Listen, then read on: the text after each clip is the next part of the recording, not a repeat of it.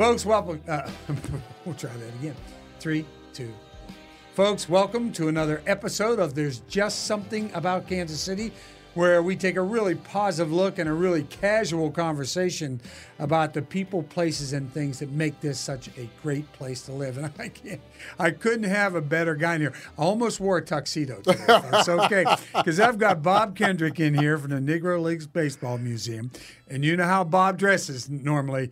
But Bob, today, I got him coming off the golf course, and it just worked out perfect. You have no idea how close I came to wearing a tux. Oh, that would have been hilarious. That would have been funny. Oh, yeah. It really would have. Well, how are you, my friend? Man, I'm doing great. Frank, I'm doing great. It's so good to see you, and thanks so much for making time to have me on the show. Thanks for coming in. I mean, it's just going to be awesome. And you're no stranger to podcasts, okay? I am a stranger. I was dragged kicking and screaming into this thing, okay? But my wife finally, been her idea for like 3 or 4 years ago. She just kept hearing from everybody. She'd talk to them about where they were from and what they were doing. And, why are you here? And everybody had stopped for 1 second and just say, there's just something about Kansas City. And, I think you know that as well as I do about this great city that we live in. I know we got problems, okay? Well, every city does, though. But we're focusing on the positive here, and I think that's a really important thing. But talk about the other podcast. You're doing your podcast. So. The same thing. I came in kicking and screaming. Because people had been saying the exact same thing. Said, Bob, you really need to do a podcast. And I'm saying to myself, I don't have time to do a podcast. And my friends over at SiriusXM Radio was one of those that kept saying, you need to do a podcast. And they stayed after me. And in 2021, as we were still kind of embroiled in the pandemic. Yeah, the COVID thing. Thing. It freed up some time. It freed up a little bit of time. And we launched a podcast, a national podcast called Black Diamonds, Untold Stories of the Negro Leagues. And Frank, this thing has gone bananas. We're very blessed, very fortunate. It was named the National Sport Podcast of the Year by Adweek, its first year in production. And we just tell stories. And for me, I kind of flip roles. I go from being a storyteller to then trying to do what you've done for your entire career, interview folks around subject matter that we're talking about relative to the Negro Leagues. And we have built a legion of fans who are now falling in love with the Negro Leagues.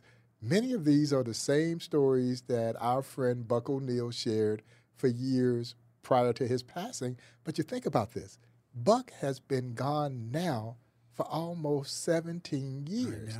So there's an entire generation of baseball fans who have not heard these stories. Right, and players. Mm-hmm. And so I get to share these stories. We find guests that relate back to these stories, and we just have a discussion, and the program has provided a tremendous platform, national and international, for the museum, and we're seeing the ripple effect of it. We're seeing our individual level of giving has grown considerably. We're seeing people who are now making plans to visit Kansas City because they've been listening to the podcast. And, of course, as we talked about during the midst of the pandemic, it gave people something to look forward to. We release these every Thursday. My commitment to Sirius is 20 episodes. I think each year we've done probably in the neighborhood of 26 to 30 episodes. They set me up with a little pseudo studio in my office, and we record and we roll, but it's been great. Yeah, and the thing about it is, too, and we'll relate back to Buck O'Neil, you were a volunteer for a long time at the Negro Leagues Baseball Museum, probably 10 years, right? Before you then started. I started volunteering for the museum. It's hard to believe that it's been 30 years ago. Wow. 1993. Wow. I walked into a one-room office about as big as this studio where we're recording. And I'll never forget this as long as my mother would say I'm in my natural mind. I'm working for the Kansas City Star at that time. And so I was senior copywriter, Frank, in the Star's promotions department, which functioned as an in-house advertising agency. So I had drawn the assignment of promoting the Negro Leagues Baseball Museum's first ever traveling exhibition, an exhibition called Discover Greatness. It is still touring the country to this day, 30 years later. And honestly, I didn't even know that there was a Negro Leagues Museum, and it was literally just right down the street from the Kansas City Star at that time. So I said, well, I better go down, visit this museum, try to get a little bit of research done so I can put this campaign together. I pull up in front of the Lincoln Building, and I go up to the third floor of the Lincoln Building, and I'm still not sure I'm in the right place. And I remember knocking on the door of this office space, and the late Don Motley. Oh, I remember Don. Don Sure, Motley, absolutely. who was the executive director at that time. He was sitting in the office, and I kind of sheepishly peeked my head in. I said, well, I'm looking for the Negro Leagues Baseball Museum. And he looks up at me and he smiles. He says, son, you're standing in it. But Frank, as I tell people all the time, little did I know that I had literally just walked into what would become my passion. I fell in love with the museum, and I fell in love with the extraordinary athletes who made this story. And here I was, certainly considered myself to be a baseball fan, and I quickly realized I didn't know a doggone thing about this game as it relates to the history of this game and this country. And I guess you could say I became enamored with it. I wanted to learn as much as I could, and I didn't want to keep it to myself. I had no idea, man, that it was going to turn into a career, and perhaps one of the most gratifying things that I could have done either personally or professionally. And here I am now for the last 12 years serving as president. So you go from being a volunteer to trying Not to being lead. able to find the office. Yeah, to now trying to lead one of the most important cultural institutions in the world, that being the Negro Leagues Baseball Museum. Yeah, and it is right here in Kansas City, which is just makes it even more special. And of course, you always talk about, and I think it's your quote, you were bitten by the buck bug, which a lot of people ended up being bitten by, okay? We're talking about the late, great Buck O'Neil. Yeah. And you remind me so much of him from this standpoint is you know the history, you know the stories, you tell the stories. And people, once they walk in, I've seen so many Major League Baseball players come back out, and you follow them on Twitter or whatever, and they'll go through the Negro Leagues Baseball Museum, and they'll just go, I had no idea that these men, and you couldn't even play in the Major Leagues until Jackie Robinson came along. And they had their own league from the 1900s, from way back. And I'll tell you some stories about Pittsburgh, where I'm from. You know about the Crawfords and the Grays. In the Homestead Grays. Yeah, and they were one of the first. That's one of the first professional games I ever saw. My dad took me to down at Greenlee Field. In Pittsburgh, and that's how old I am. Okay, Bob. But the deal is, you were bitten by the buck bug, and so many great stories. And just the idea that you always said, hey, when I was there, I had my mouth shut and my ears open. Well, and that's what you did. And I was smart enough to do that because, as you know, and you knew Buck well. Oh, yeah. You spent a lot of time with Buck. There was infinite wisdom that he would share. He didn't force it on you. It was there if you wanted it. And I was smart enough to keep my mouth closed, and I listened. And now I get to share those stories, the same stories that he shared with me. And Frank, every time I tell one of those stories, I feel like I'm keeping him alive in my mind and in my heart. And to see people respond to these stories in a similar fashion, no one could ever tell them the way Buck O'Neil, he could spin a yarn with the very best of them. You'd be there for an hour and you think you're there for 5 minutes, you know? But it just fills my heart with joy, and to see particularly young athletes when we walk through the museum, this never gets old. It never gets old. I love sharing the stories. I love seeing their reactions to the story, and I think it just builds a greater bond, particularly between those young major leaguers, and I don't care what color your skin might be. This is all about love of the game. That's what the story of the Negro Leagues is at its crux, is about love of the game. And they all relate to that love of the game. And I think also you see so many people now from other parts of the country since the Negro Leagues Baseball Museum, and ever since Ken Burns' baseball, okay, where Buck was the star and everybody in the world all of a sudden learned who Buck O'Neil was at that time. And it was such a great historical look at Major League Baseball, all of Major League Baseball, which has never been examined in one entity before, you know. And I think that was really important through that time. But he was such a star at that point. He was magnificent. Yeah. And the project, baseball was epic. But the inning that Ken dedicated to the Negro Leagues, Shadow Ball, introduced the world to Buck O'Neil. And as I would describe, introduced this very charming, gentle man who was telling these wonderful stories to baseball fans that they had not heard before. And he was doing it with a twinkle in his eye and a smile that lit up the screen. And everybody fell in love with Buck. He was 82 years old at that time. And I'll never forget, after his first appearance in the documentary, after it aired, the headline in the Kansas City Star said, "A star is born at 82." Oh, he loved that too.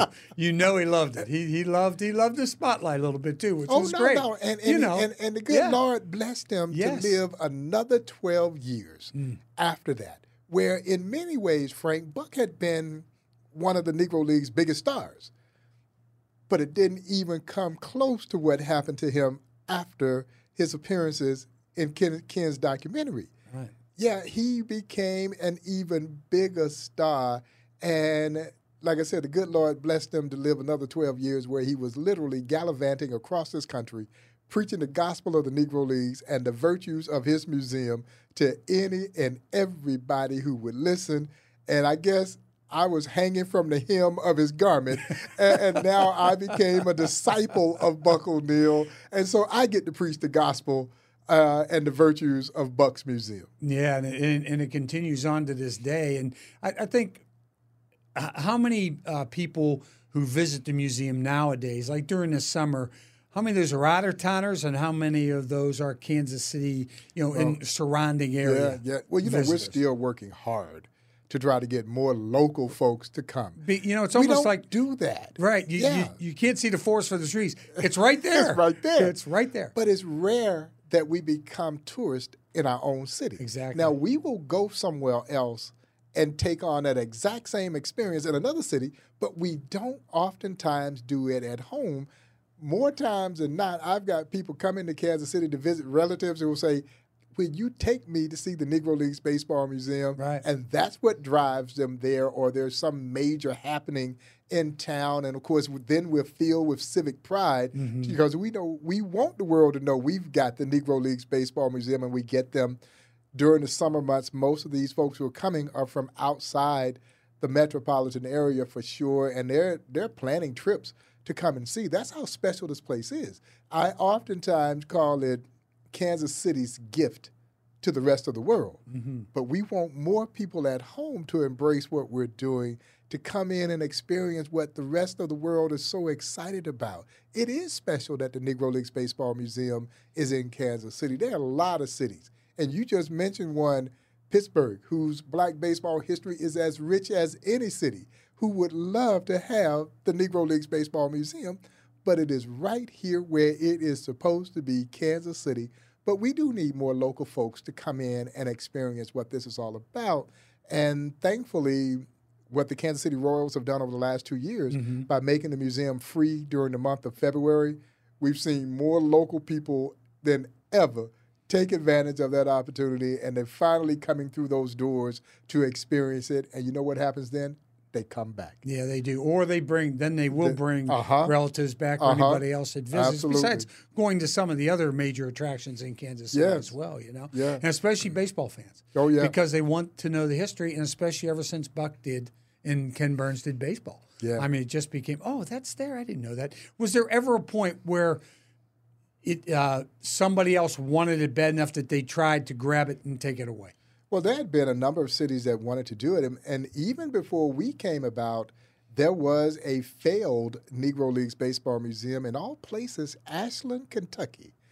I have no idea why they thought a Negro Leagues Museum would work in Ashland other than the fact that there was this oil company there that had put together a reunion of Negro League players on multiple occasions, but a museum of that nature just simply did not work. It folded. And a lot of the stuff that they had went over to Cooperstown. Oh, yeah. And then years later, we came along and created the Negro Leagues Baseball Museum in Kansas City. There is a Negro Southern League Museum in Birmingham. But we're starting to now explore the possibilities of creating satellite museums, exhibition in other cities that had substantial Negro Leagues history. Pittsburgh's black baseball history should be told. New York, Cleveland. These are great areas that black baseball was so prominent. And so my long-term vision is to create what I would call, Frank, a Smithsonian affiliate kind of relationship where we create these satellite exhibitions with all roads leading back to the National Museum, the Negro Leagues Baseball Museum. And so that's kind of how we're looking into the future, because we will never have enough space to tell every one of those cities' stories, and their stories deserve to be told. Yeah, and I was going to say, you probably have a lot of artifacts and a lot of historical stuff stashed somewhere, either in a museum or in warehouses somewhere or whatever, that could end up going somewhere else and being put out on display in those cities. And those cities themselves, like Pittsburgh with the Grays, Homestead Grays, and the Crawfords. We're talking two of the greatest teams of all time. Right. And two franchises of all time in the Grays and Crawfords. Yeah, right. And they probably have their own memorabilia, maybe in some dusty old warehouse somewhere, and it's not getting looked at, and they don't realize what kind of a gem they might have right there. Yeah. Yeah, no, there's always this constant quest to try and go out there and find this very rare treasure, this memorabilia from the Negro Leagues. And to be able, number one, with our most recent announcement, to build a brand new Negro Leagues Baseball Museum, I think this is going to be a tremendous catalyst in helping us acquire more stuff. Right. Because a lot of times people you'll have room. Yeah, we'll have more room, and people want to see it on display in this new facility. And you're going to go 10, it's going to be 10 times bigger, right? It's 10, from 3,000 to 30,000 square feet? Exactly. Yeah. And so, we're excited about this expansion opportunity, but we're also excited about working with some of these other cities to be able to expand on those stories. Right. Yeah, because those cities all have tremendous history. I oftentimes wonder, had the Pirates been more aggressive in trying to integrate the game with all that talent that was right there in their backyard? They're right down the street. I mean, Frank, this is Hall of Fame talent that we're talking about when you start to talk about the likes of Cool Papa Bell, Josh Gibson, Buck Leonard, Ray Brown, the list goes on, Oscar Charleston. All these folks are playing right there in Pittsburgh. The Pirates, we'd be talking about the Pirates like folks talk about the Yankees of yesteryear. We'd be talking about, let's go visit Pittsburgh when we go see the Negro Leagues Baseball Museum. Right? But they did not grab it, and they were in the Negro Leagues there was in business from 1900 all the way to 1950, and I think it was the Crawfords, I believe. Their two fields. One was Forbes Field, where the Pirates played. Where the Pirates played. Right, where the Pirates played in that time before they built Three Rivers downtown. Exactly. It was right off the Pitt campus there. Yes. Even the Steelers played there for a period of time.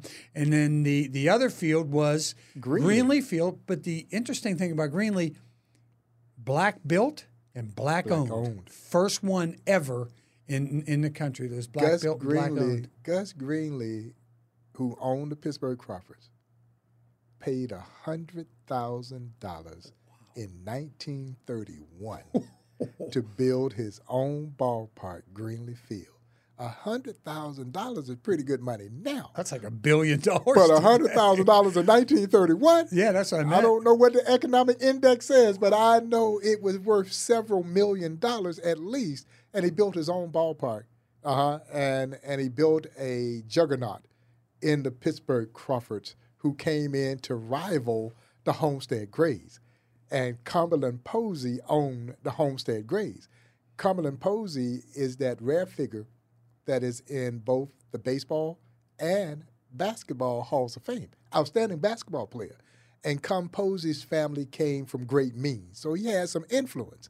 And so he was always able to go buy great talent for his Homestead Grays. Where here comes Gus Greenlee with that same kind of financial wherewithal and literally create a civil war of black baseball there in Pittsburgh. So Gus Greenlee did to Posey what Cumberland Posey had done to the other people and started to rob him of his star players by outbidding him and built this dynamic team called the Pittsburgh Crawfords. Yeah, and the Crawfords actually put the Grays out of business. They took all their great players and put them right out of business. I tell you, it's one of the first. Greenleaf Field is one of the first professional games I'd seen. I think I'd seen a Pirate game or two before that. And then my dad said, "You've got to go. We got to go see these guys play." And I said, "Who are these guys?" He said, "Come on, we're going." And we went. And it was my first exposure to African Americans. I mean, I'm living in a neighborhood where I am in Homewood, which is a black area of Pittsburgh, was right down the street. But we were in Point Breeze. We were across the street.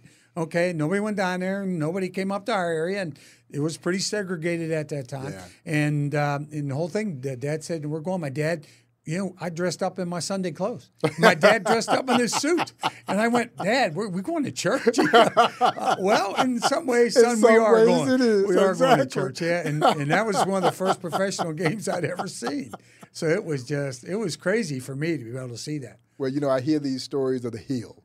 Everybody talks about the Hill District and the Crawford Grill that was also owned by Greenlee and all the legendary jazz stars and everybody that came through there. The Hurricane? Oh, absolutely. It was up there, Oh, it was jumping on the hill like it was jumping here in Kansas City at 18th and Vine, where the museum is located today. That's right. The Hill was just overlooked downtown Pittsburgh. And then they did the gentrification of the Hill because they knocked down everybody's residences to build the Civic Arena where the Penguins play. Yep. And now where they built the new arenas there as well. They're both still almost on the same spot. Yeah. So, yeah. It was. It's crazy and how our histories have intersected here a little bit. They intertwine because it's the same story when we talk about urban communities. Pretty much the same story throughout this country. Right. And it's really interesting when we examine the story of the Negro Leagues across all spectrums, because obviously the Negro Leagues helped change the game. Mm-hmm. It is the place that these players, Jackie Robinson comes out of the Negro Leagues to go integrate Major League Baseball. And so it creates this bridge for black and brown players to move into Major League Baseball. That movement, of course, spelled the demise of the Negro Leagues. Exactly. And with this demise, you saw the demise of so many urban communities because the Negro Leagues had been such a catalyst in those cities. So wherever you had successful black baseball, you typically had thriving black economies. And so it was this kind of bittersweet aspect to this story. It was good morally and socially. It was devastating economically. Yeah, that's really interesting because, you're right. I didn't think about that as much, Finally, the Negro League players finally get a chance to show what they can do against the so-called better league. Exactly. Okay, and all of a sudden, the better league guys are looking and go, I better go find something else to do. I'm not going to beat that guy. That's for sure, So, I think, and Cleveland was the same way because, doggone, the second player, Larry Doby. Larry Doby was with the Cleveland Indians, and he was the second player. That's the trivia question. Okay, we know Jackie Robinson's number one. Who's number two? And it was Larry Doby of Cleveland. And it's funny that you mentioned that because in my podcast, I draw the parallel that Jackie Robinson's breaking of the color barrier carried, for black folks, carried the same level of euphoria that we saw collectively as a nation when Neil Armstrong walked on the moon. Right. Jackie Robinson was our Neil Armstrong in many regards. Larry Doby was our Buzz Aldrin. See, Buzz walked on the moon too. Yeah, he did. And nobody remembers that. Buzz walked just seconds after Neil Armstrong walked on the moon. That's right. And no one remembers, and that is Larry Doby. Yeah. He is our Buzz Aldrin, but he shouldn't be forgotten. And Larry, he's a great player. A great player, and Larry Doby went through just as much, some may argue even more, than Jackie because he's playing in the American League, which didn't have the urban centers that the National League did, and the national media was following Jackie. No one's paying Larry Doby any attention. Frank, Larry Doby was 23 years old, literally thrown into a powder keg of racism when he joined Cleveland in July of 1947, just weeks after Jackie had joined Brooklyn. When he walked in the clubhouse, nobody would shake his hand. When he went out on the field, no one wanted to warm up with him. Welcome to the Major League. Yeah. and yet Larry Doby handled himself with the same grace, class, and dignity that we rightfully held Jackie for. But all of those integration pioneers who would subsequently break their respective major league teams' color barriers, it didn't get any easier for any of them. Mm-mm. I think the consensus is that once Jackie breaks the color barrier, oh, this thing is all good now. It's better now. No, it wasn't.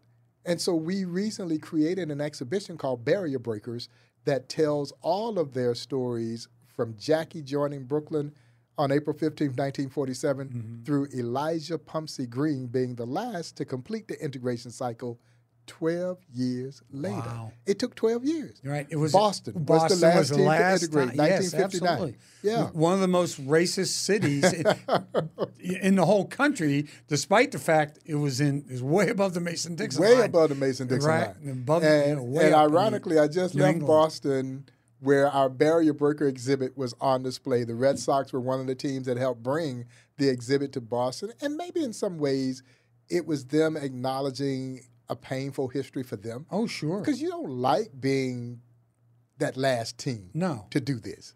And the Yawkey family had always long been considered racist. And so they really didn't want a black player. But at some point, all the other teams had a black player. I think we better get on board. We better get one, too. Yeah. And they ended up getting Pumpsy Green, having passed up Hall of Fame talent. Nothing against Mr. Green.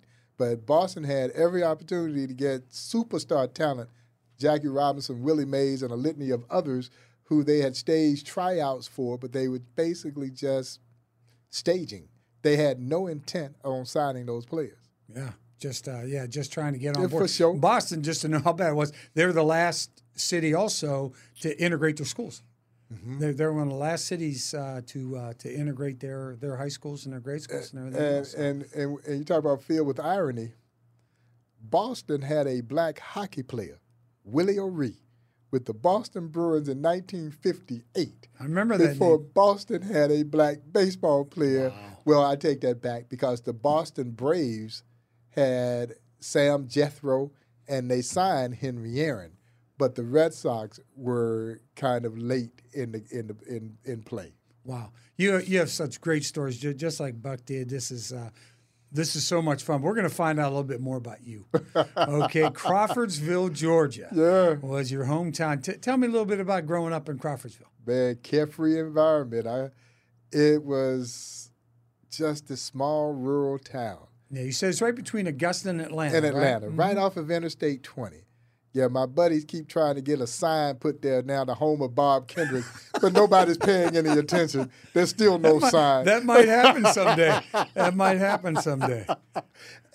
But it was such a carefree environment. It's one of those communities where everybody knows everybody. Everyone has jurisdiction over you, so you weren't going to get in any trouble.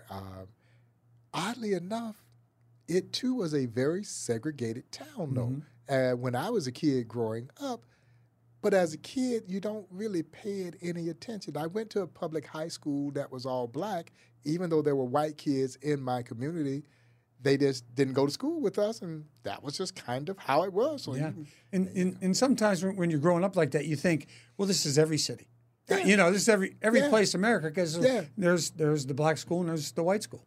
And that was just the way it was. And I remember vividly going through the back door of the little cafe there. You didn't really think anything about it because that's kind of the way it was. And the cook was black and she made a great hamburger. You had the little three booths they had back there in the back for black folks to sit in, but you didn't really think anything about it until after I got a little older.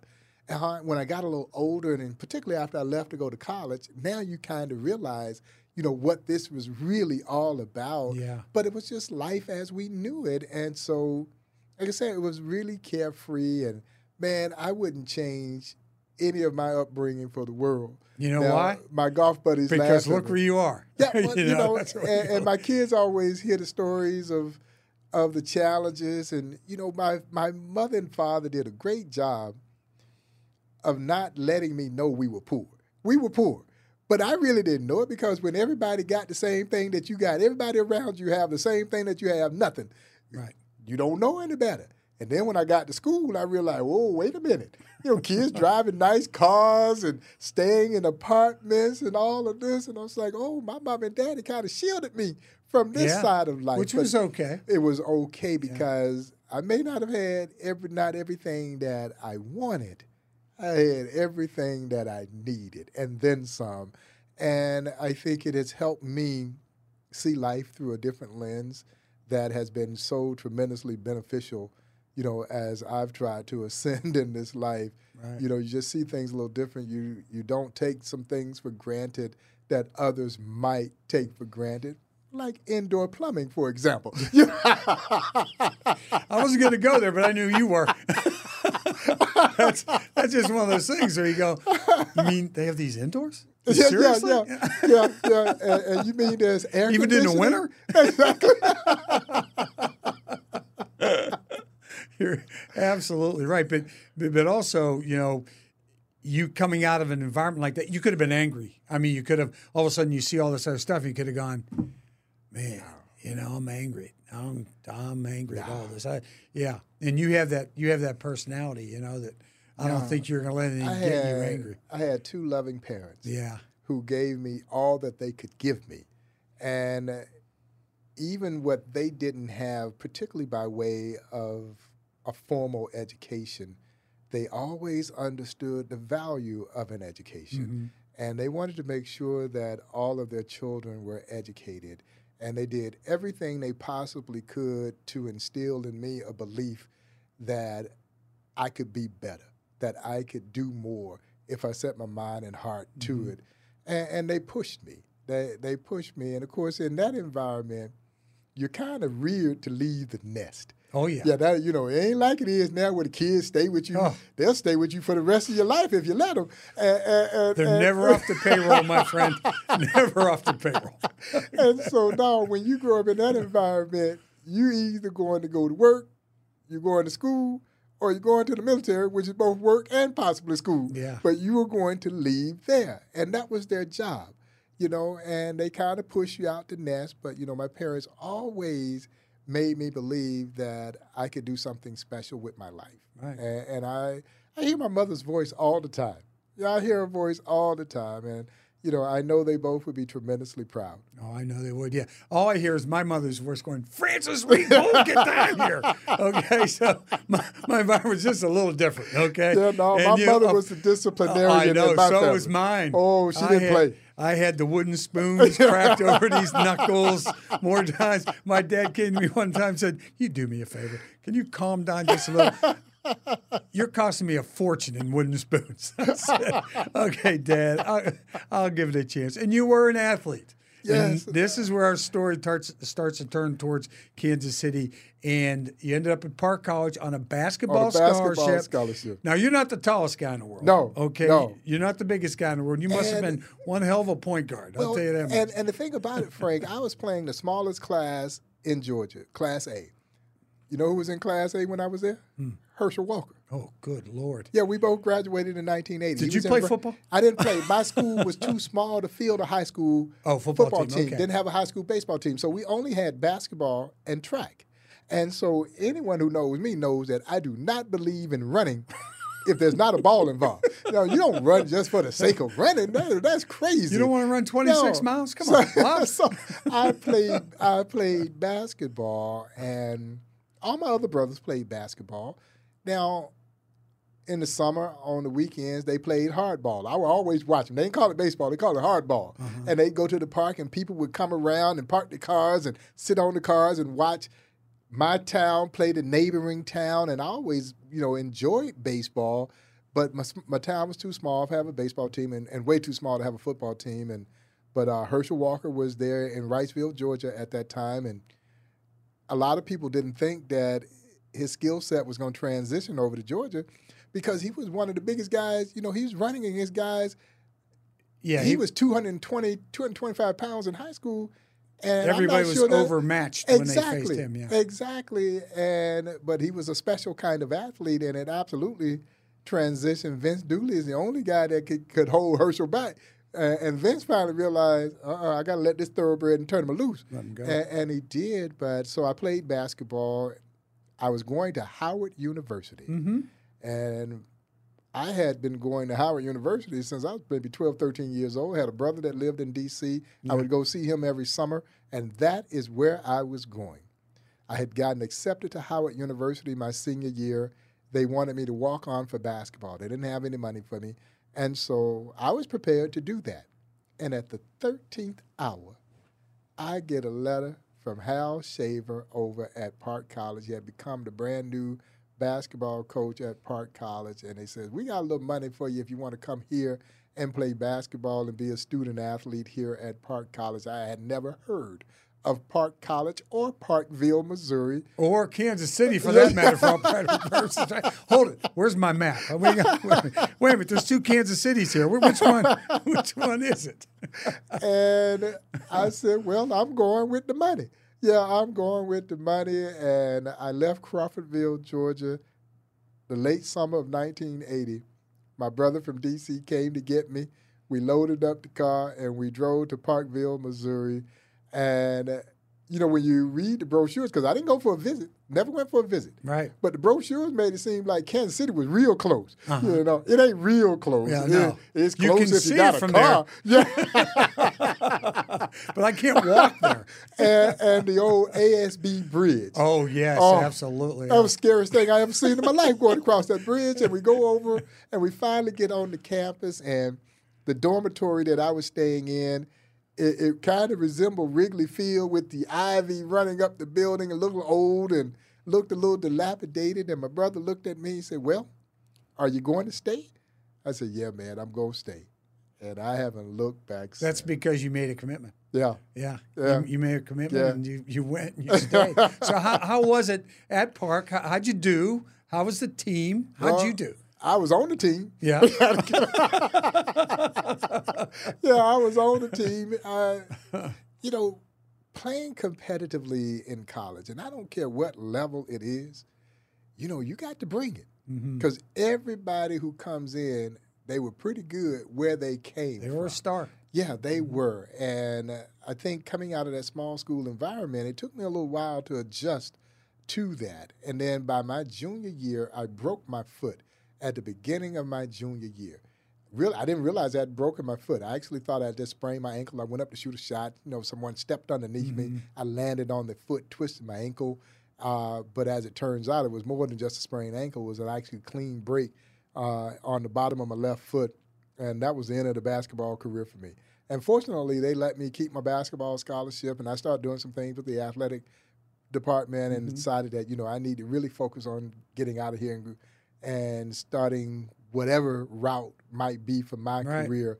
But, man, what a tremendous experience it was for me to be there at Park College at that time, Park University now. It was a melting pot of students from all over the world. The place is incredible if you really look at the history of Park. It was Park College, now it's Park University. They have people from First time I'd ever met someone from Micronesia. I didn't even know that Micronesia existed, and there were Micronesians on campus, and people were from Saudi Arabia, from Africa. I mean, any and everywhere. It was just a beautiful experience to be around so many different ethnicities and nationalities. And it really, I think, made my college experience a very well-rounded experience. So you were in there, you're in communications. I know you wanted to do radio and TV, didn't you? Yeah, no, I thought it was. I thought it was. And I studied communications art with an emphasis in broadcast communication and journalism. Right. And when I got out, it was like anybody else. You're just trying to find a job. Yeah, absolutely. Trying to find a job. You hear mom in your ear.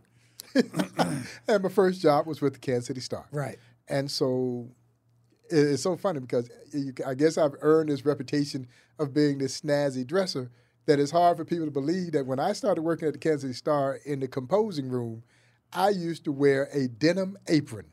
I was walking around with a denim apron, a piker pole, and an X-Acto knife, cutting and pasting print for the newspaper. That's right. And got an inside look at how the paper was put together. And then about a year later, I moved over to the promotions department. And everything started to kind of change for me at that point. Right. You started to sort of switch your ideas of what you wanted to do. Where'd you want to go? Yeah. And where was that dream of, okay, I got to get out of the Star here eventually and get on my own? Where was that dream before you got bit by the buck bug? Yeah, it was really interesting because I didn't see myself in that promotions environment. I was either going to try and do radio, TV, or write. And I guess the marketing side just kind of happened by happenstance. Mm-hmm. And this opportunity came about, and I went over to work in the promotions group. We used to work out of the Topsy building, right across the street from the Star. That's right. Yeah, right across the street from the main building. And that is, I got an opportunity to do some really creative things, work with some amazingly talented artists and writers, and we were putting together these very cool award-winning campaigns and this kind of stuff. And that was a side that I didn't even realize that was there, and it became really intriguing and interesting to me, and I really got into it. And the next thing I know, after 10 years there at the newspaper, I left to go to Kaiser Permanente. Oh, gosh, Kaiser Permanente, working with my good friend Gerard Grimaldi over at Kaiser in the community relations department. Which, and I was there for 3 years before I took a leap of faith and became the museum's first director of marketing in 1998. Wow. Yeah. Wow. So you worked at Kaiser Permanente for how long? 3 years. 3 years, okay. 3 years. So I was on that side of giving money. Now I'm on that side of asking for money.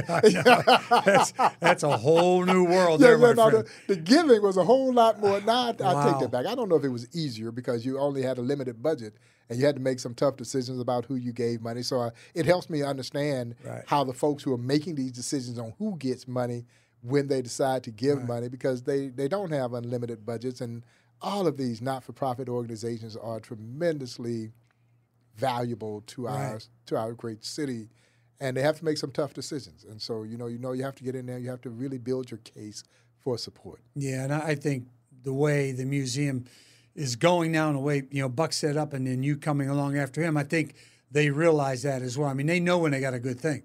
They don't want to lose it to Pittsburgh. Okay, we'll just put it to that one. Okay, we ain't giving nothing to Pittsburgh. We're not giving nothing back to those guys. But they already knew you at the Negro Leagues Baseball Museum because of all your volunteer work that you did there for that period of time. And I had served on the board. I had served on the board for about 5 years. Sure. And so I was a volunteer role there on the board, and then I stepped off the board to become the museum's first director of marketing. Right. And that was in 1998. And I was involved from 1998 through 2010 when I left briefly. 2010, I was vice president of marketing, left briefly to go take on another role as the executive director of the National Sports Center for the Disabled that had a Kansas City office out of Parks and Rec. And 13 months later, though, man, I was coming back home. Yeah, well, being introduced as president of the Negro Leagues Baseball Museum. I'll bet when you walked out of that and then you turned around and went, oh, doggone, what did I do that for? And then it was even though you had a good year. It was so interesting that when I left and they threw this big going away party and gave me all these nice parting gifts, and there were a couple of people who came over to me and said, you'll be back. And I was like, no, man, this is it. I've had a great run here at the museum. Of course, by that time, Buck had already passed away. He did. The museum had transitioned, and there was new leadership in place. Right. It wasn't the same place that I had, known and loved from a leadership standpoint. The institution was still the same. But I'm saying, okay, that chapter is done. I'm moving on, and I'm starting a new chapter now. And they kept saying, oh, you'll be back. Mm-hmm. And they were right. They were right. 13 months later, here I was coming back, and I'm saying to myself, now, am I have to give these gifts back? Well, of course, the people who gave me golf balls, I had lost them already. They're all gone. And of all you folks out here who know Bob Kendrick, okay, like I said, I thought I was going to wear a tuxedo in here today because I had no idea. So Bob comes in off the golf course. Wouldn't you know it? He comes in off the golf course. Yeah, and all those golf balls are lost. Yeah, wherever you were doing it. And Buck had taken you under his wing anyway, right? He had an affinity for you, and right away you knew that there was just something special about this guy, and just you were learning. He was a tremendous mentor for you. Yeah, and sometimes I ask myself, why me? Because this could have been anyone. And why me? And they paid me, Frank, to hang out with Buck O'Neil, Wow. if you could imagine. And the fact that we traveled the country together. There were all these car rides and plane rides and breakfast and lunch and dinner and golf. He was an avid golfer. Yeah. He was a really good golfer. Shot 75 at age 75, shot 94 at age 94. Wow. And that night after we played that round at Wolf Creek, and we're sitting at dinner, and he looks at me, and Dave Kendrick, the great writer, was there with me, and George Hobbs, who had set up this round of golf. We're all at dinner. He just says, well, fellas, I shoot my age, but that ain't a good score anymore. Say, Buck, there's some days I take 94 now. But 94 at 94, I'll sign up for that right now. But, man, what a blessing it was for me to be there with him, to witness how people reacted to this man. You knew you were in the presence of someone special. Right. And this was different because it wasn't a standoffish kind of special. This was a inviting, engaging kind of special. If he didn't know you, he wanted to know you.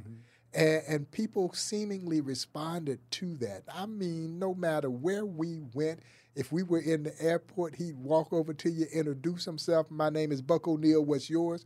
By the time we were leaving to go to our respective gates, they were sharing an embrace as if they'd known each other all their lives. And I'm witnessing this, and I knew it was special.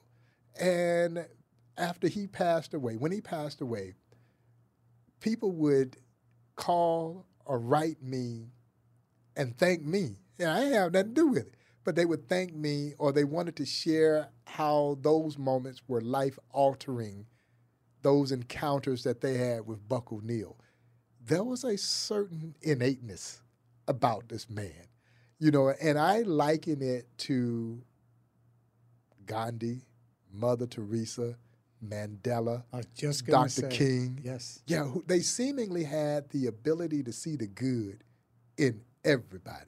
Sometimes, Frank, even when they weren't good, Buck saw the good in them. Yeah. But that's the way that he was. Yeah, it's in there. He knew that. And he knew it. Mm-hmm. Yeah. Yeah. And the other thing for you then, when did you realize he was sort of mentoring? Did he ever say to you, hey, look, I want you to take over what I do? Maybe whatever capacity, but I would like you to take over what I do and continue this. Over his final days, he wanted me to know that he felt like the museum would be in good hands if I were to become his leader. Right. And that meant the world to me, that he had that kind of faith in me. And that's something that I'll always cherish. Now, it didn't work out the way that Buck wanted it initially, but ultimately it did. It has. Has anybody ever come to you and said, hey, Bob, we have this organization we'd like you to lead. Have you ever been courted by, I'm sure you've been courted by other you get people, those right? calls from headhunters and other places that reach out to you and would love for you to come in and do it. I do think, though, that a lot of people, because they've connected me so greatly with this museum, feel a little guilty if they were to come in and try and pull me away from the organization. But, man, I just so enjoy the work that I do, the people that I do this work with. At this stage in the ball game now, this is what I want to do. Yeah. And we've got some very ambitious plans that I would love to see them through before I eventually hang it up. But now I've had a tremendous ride with this institution. I tell people all the time, the museum has given me far more than I can ever give it. Again, this is a kid from Crawfordville, Georgia, man, that has had the opportunity to walk through that museum with American presidents and first ladies of these United States, the late, great General Colin Powell, and, of course, my all-time favorite baseball player, my childhood idol, Henry Aaron, who is the only person that I've ever been starstruck by. And that's with American presidents and first ladies and all these other dignitaries and athletes that have walked through that museum. They're all amazing individuals, but with no disrespect to any of them. Right.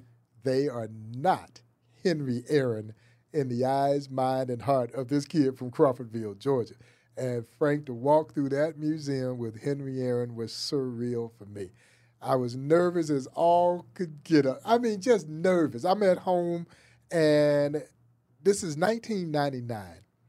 And Major League Baseball was celebrating the 25th anniversary of Mr. Aaron's breaking of Ruth's record. Mm-hmm. It took 25 years before he could finally exhale and enjoy what many thought to be the most prestigious accomplishment in sports ever. Right.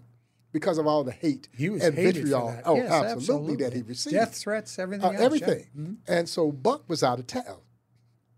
And the Royals had arranged for Mr. Aaron to be one of the stops here in Kansas City. They set it up for him to come to the museum.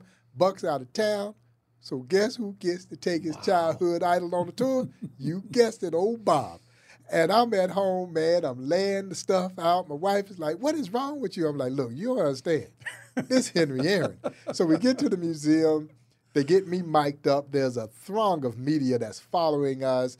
Mr. Aaron and his wife, Billy, accompanying me as we go through the museum. And it was so amazing to share stuff about the Negro Leagues that he didn't know about, even though he was a part of the Negro Leagues. Mm-hmm. He was just there, though, for such a short period of time. And we get to one area in the exhibit, and my favorite photograph in the entire exhibition is a photograph of an 18-year-old Henry Aaron standing at the train station in Mobile, Alabama, 1952. He is rail thin. He couldn't have weighed more than 160 pounds soaking wet. He looked very frail and very afraid. He was about to leave home, likely for the first time, to go join the Indianapolis Clowns of the Negro Leagues. Right. And at that time, Mr. Aaron was a skinny, cross-handed hitting shortstop. So for those of you who may be hearing that term for the first time, he was a right-hand hitter who was hitting with his left hand on top. On top of the bat. Uh-huh. That's unorthodox. The fear is that you break your wrist. You break your wrist exactly, if you try to do that. Hitting in that manner. Henry Aaron is knocking the cover off the baseball in a highly unorthodox fashion. He gets to the Clowns. They put the right hand on top, and the rest, as they say, is history. Yeah, he was shortly after discovered by the Boston Braves, who, of course, would become the Milwaukee Braves, who would become the Atlanta Braves. And, of course, Mr. Aaron will go down in this sport as one of his all-time greatest players. But it all began in the Negro Leagues, 1952, Mobile, Alabama. And the photograph is classic. There's a small cardboard duffel bag right by his foot. That's all he had. And he had seen the photo, but it had been a long time since he had seen it. And he looks at me and says, Bob, I may have had 2 changes of clothes in that bag, $1.50 in my pocket, and a ham sandwich my mama had made me going to go chase that dream. It worked out pretty well for the hammer. Wow. Gosh, that is a great story. There are so many wonderful stories for all you people who've never been there, especially you Kansas Cityans who love this city so much like we do. You've got to go to Negro Leagues Baseball Museum. And, Bob, for you, what is it about this town? You know, you're from the South, Crawfordsville, Georgia. You came up here for a park, and you never left. I never left. I've lived here longer than I did in Georgia now. Oh, exactly, yeah. And I think Buck summarized it best. Buck said when he came to join the Kansas City Monarchs in 1938, he says, I knew I was coming to the heart of America. I never knew I was coming to the center of the universe. And 18th and Vine was the center of the universe. And this city just grows on you, man. There are great people in this city. And to me, a great city is not measured by the stuff it has. It's measured by the people. The people that what makes it the great city. Now, we've got great stuff.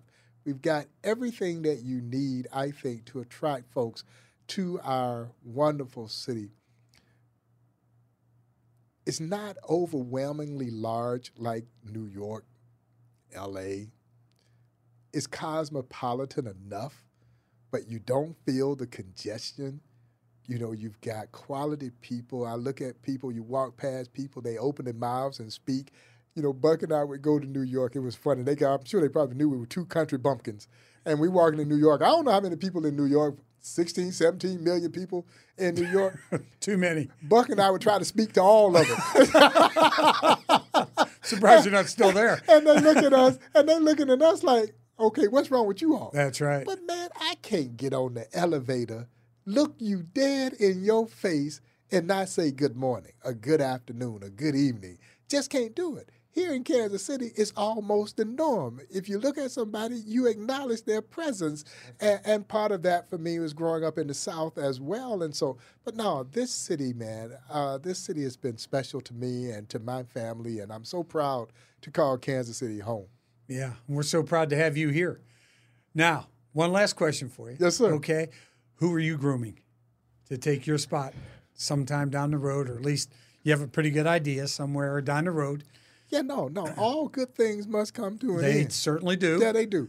And we know this. Father Time is undefeated. Yes, he is. Now, we can run from it, and I'm running. I'm ducking and dodging. No, you're walking fast. You said you never run. No. Okay, yeah, you're just walking real fast. But, that is something that we know has to happen. Well, from my perspective, a transition plan must be part of what I do. And the opportunity to bring in new talent into our organization, that's one thing that the new museum will give us an opportunity. We're so landlocked where we are now that we don't have room to bring in this talent. Right. And I'm sure there are a lot of folks out there who would jump at the opportunity to be part of a growing, thriving museum that hopefully will fall right into place and kind of follow in my footsteps, so to speak. I followed in Buck's footsteps. Right. Those are some enormous footprints, man. You can't fill them. You'd be naive to think that you could fill those big shoes. But for me, it's an honor to walk in his footsteps. It really is. It's an honor to walk in his footsteps. And for a lot of people, his shadow would loom so large that they would crumble under the weight of his shadow. I don't look at it that way. For me, Frank, his shadow protects me. Yeah, he's guiding my footsteps. And I want to be that same to someone else.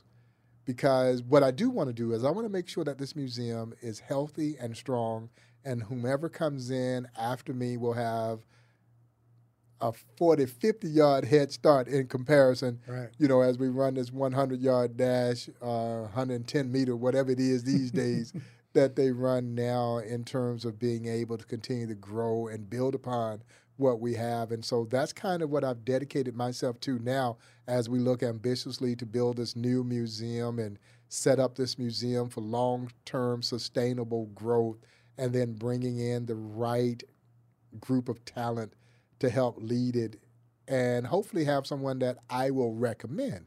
Right. Now, my board may feel differently by the time it's all said and done, but it is my job to make sure that there's someone who I would very at least recommend they step into that role, and hopefully they will be prepared. And I hope these stories that I have been very fortunate to have learned from Buck and others, that they won't abandon those stories, that those stories will live forever. I think that will be part of the resume. You got to tell those stories. You can't ever let that die. You can't ever let that dream die. And whoever follows you is going to be following some big footsteps too, my friend. Well, man, I appreciate that. In your show, God bless you. We love you. You know that. We love you. We love you're here. We love this city like you do, and that's all important. Thanks, buddy. Hey, it's always a pleasure, Frank. Thanks so much for having me. Go shoot your age, will you? Yeah. The great Bob Kendrick.